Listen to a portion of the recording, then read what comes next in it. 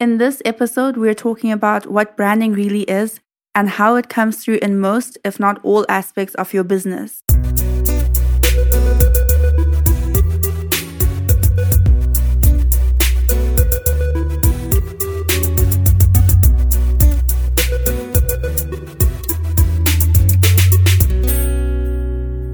Welcome to the Created Creative podcast, where you get business tips for your creative hustle and learn how to use marketing and branding to help you create and grow an authentic brand with me, your host, Anesu Chikumba.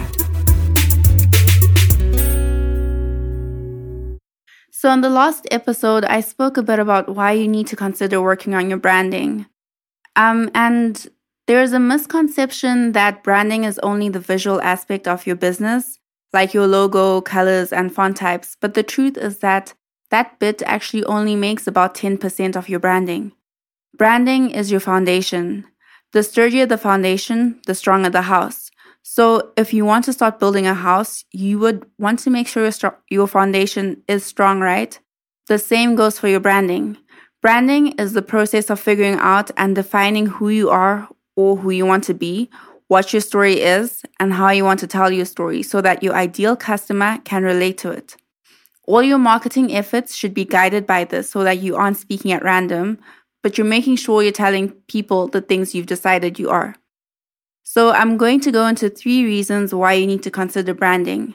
And the first being that branding helps you stand out. Have you noticed that you sometimes buy from a business because you know their why? Like they believe in something that you do, or you can relate to their story, so you'd rather buy from them. They could have the exact same product or same price and quality as their competitor, but because you can relate to something in the business, you choose to buy their product over a competitor's. That's the power of branding. Branding helps you establish yourself as unique and differentiates you from competitors. This can even help you create an emotional connection.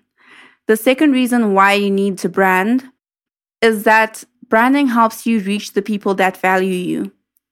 These people are your target market, right?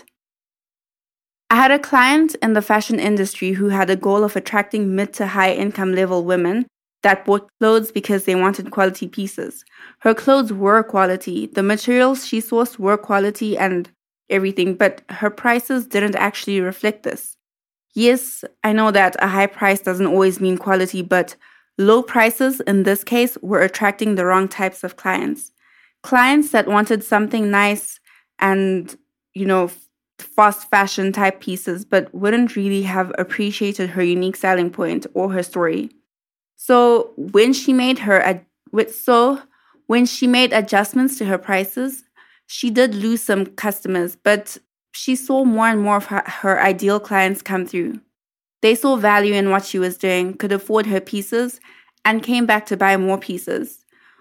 When I go through the branding process with clients, the target audience is one of the really important places we spend time in, so that we can get to understand the people that the business wants to attract, how to reach them, and communicate to them in a way that they'll understand. In this case, her prices were not reflecting the type of people she had said were in her target market. They needed to be consistent with the quality of products and the services that she was offering. And this actually dives a little into the third point, which is consistency. Once you have worked on your branding, you can ensure that customer perception and experience is always consistent across all of your touch points, which are your points of interaction with customers, right? So, for example, going with the fashion brand, if you are telling people that your products are quality and that you are a quality brand, everything about you needs to tell people that you are quality, right? The product needs to be in line with what you're saying. The service needs to be in line with what you're saying. So does the tone and message you use with people. This will help you make sure that customers really know what your business is about and that they have the right perception.